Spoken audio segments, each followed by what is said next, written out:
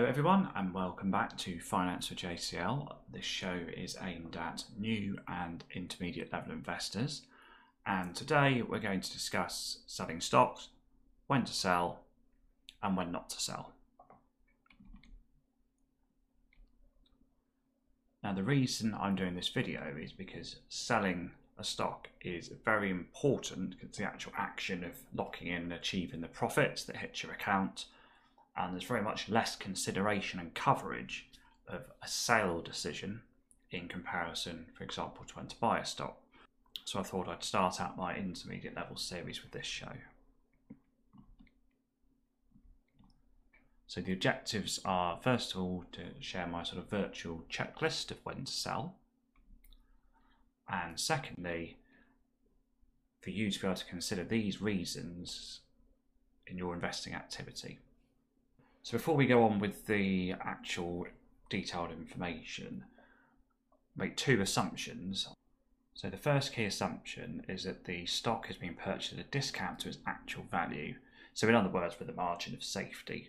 The margin of safety is a very important investing concept because it allows you room for error and an upside when you buy a stock. And the second assumption is that the approach is very much a long-term investing approach. You're not speculating or trading. You've got stocks in your portfolio and you are there with a sort of long-term buy and hold approach. So those assumptions reviewed, let's look at when I believe that you should sell stocks.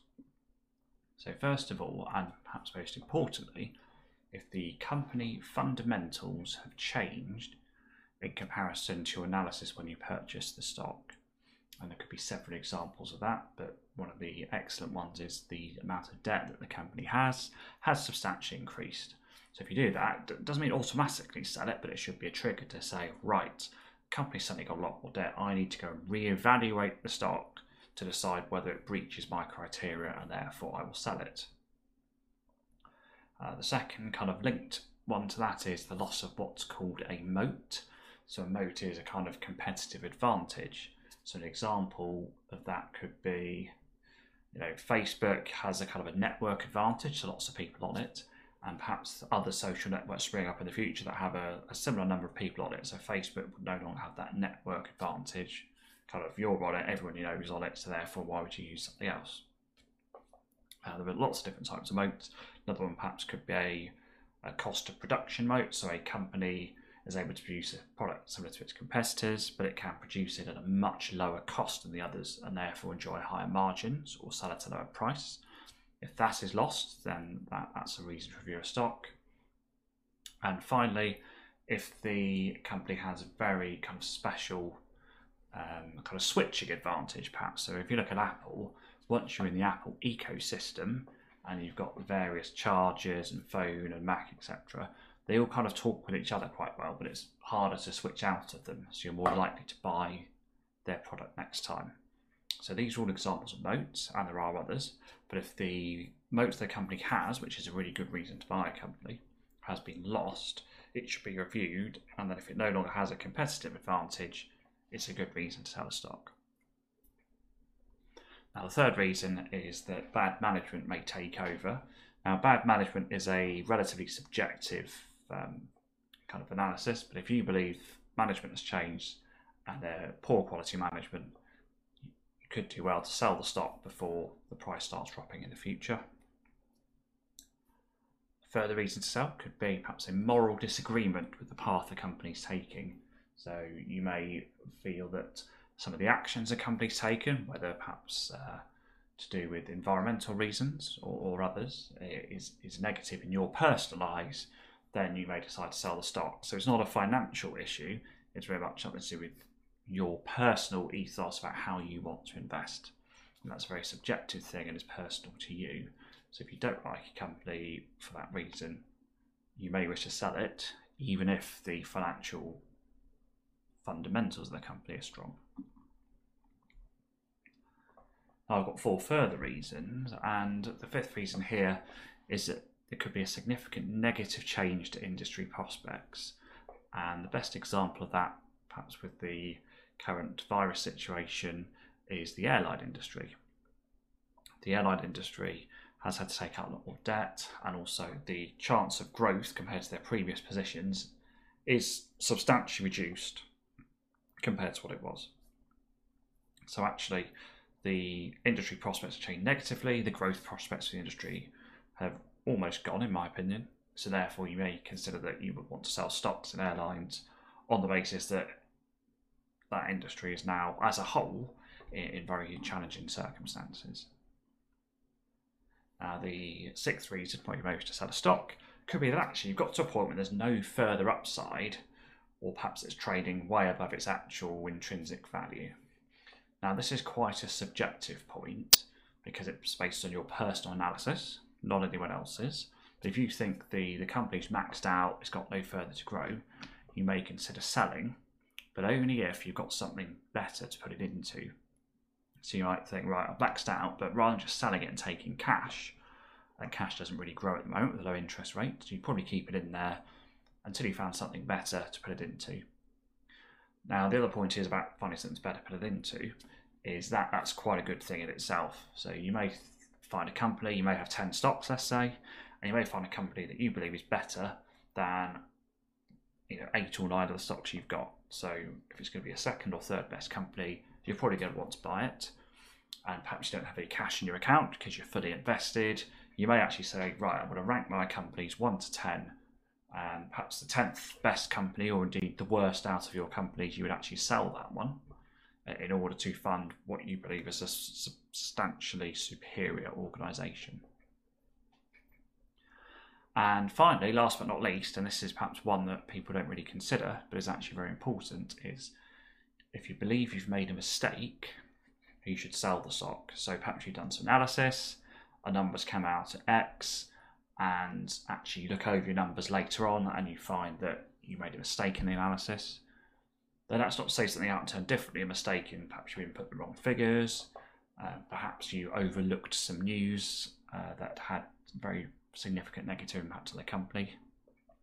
But if you get in that position, you're best to, and it materially impacts your calculations from before. So if it gets to the point where actually you wouldn't have bought the stock if you knew that information, you should sell it because you're holding a stock that's substandard, and that's not a good place to be. So for me, those are the key 8 reasons that I consider when I'm looking to sell my stakes in various companies. And I thought it'd be quite good perhaps to look at the other side of the coin, which is when not to sell your shares in companies. So the first of those is if the market drops. So just because the market drops, so perhaps, for example, in March, it dropped significantly in that time this year, that does not mean you should therefore sell because everyone's panicking, the market's dropping.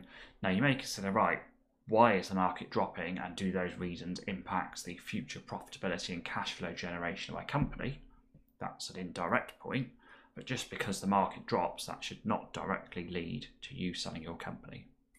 And perhaps linked to that is actually if the company's share price itself drops. Some company share prices could drop 10%, even 20% in a week. For example, they may miss target earnings, there might be some negative news, and these things may not actually impact materially their ability to generate cash, but the price would drop. And that's not a reason to sell it, and quite the opposite. If you still believe in the company and the numbers stack up, it's probably a reason to buy more if it drops because there's more upside. And the third reason when not to sell your stocks is you actually sat there, you're overthinking it, and perhaps you're predicting a market drop or a company drop in the future. So you're trying to time the market. No one can consistently time the market, the top or the bottom, on any consistent basis. And quite often you think you found the top and it goes even higher, so you can miss out on further gains. So do not try and predict what's going to happen in the market or the company's price. Focus more on what's going to happen on the fundamentals. And if the fundamentals of the company stack up and they meet your criteria, then you shouldn't really be selling it, in my opinion. There's a couple here which are a little bit linked. So let's say you both had stock in Tesla, for example, and your friend sold theirs, and they're persuading you, then it's not a reason to sell. Always fall back on your logic and your fundamental analysis of the company. And if the criteria are still true, then generally speaking, it wouldn't be a good reason to sell. Now, the last one I've got here is your favourite fund manager did it. So let's say Warren Buffett owned the stock and he sold it. So you may think, right, that's a bit of a problem because he probably knows more than me. And if he sold it, I may wish I want to do it. Now, there's two things there. One is he may not know better than you, although on average he probably would. Actually, you might know something he doesn't. And everyone has different areas of expertise and companies they've been exposed to. But more importantly, you shouldn't automatically sell because he did, but it's probably a good trigger to say, hang on a minute, Warren Buffett sold this stock. Now, I'm not going to automatically sell, but I'm now going to dig into more detail to try and work out why he might have sold it. And there may be some news you've missed, or he may have just found something better to invest in. So it's really important to research it and don't make an automatic decision. So, in summary, knowing when to sell it might be a more difficult skill than buying, and a less talked about and considered skill. So please consider these aspects when you're making your decisions. Do take that professional advice, but also make sure you're doing the right thing for yourself. I tend to focus more on kind of logical reasons and actually don't really pay too much attention to the price of the stock. The price just happens to be what someone wants to buy and sell it for that day. The price does not directly link or impact the value of the business and how good it is underneath its intrinsic value. So the price could be anything. Kind of think of it this way: if you bought a house for 500,000, and then perhaps next day someone knocks on your door, the estate agent goes, do you know what? I'll give you 600,000 for it. Would you sell?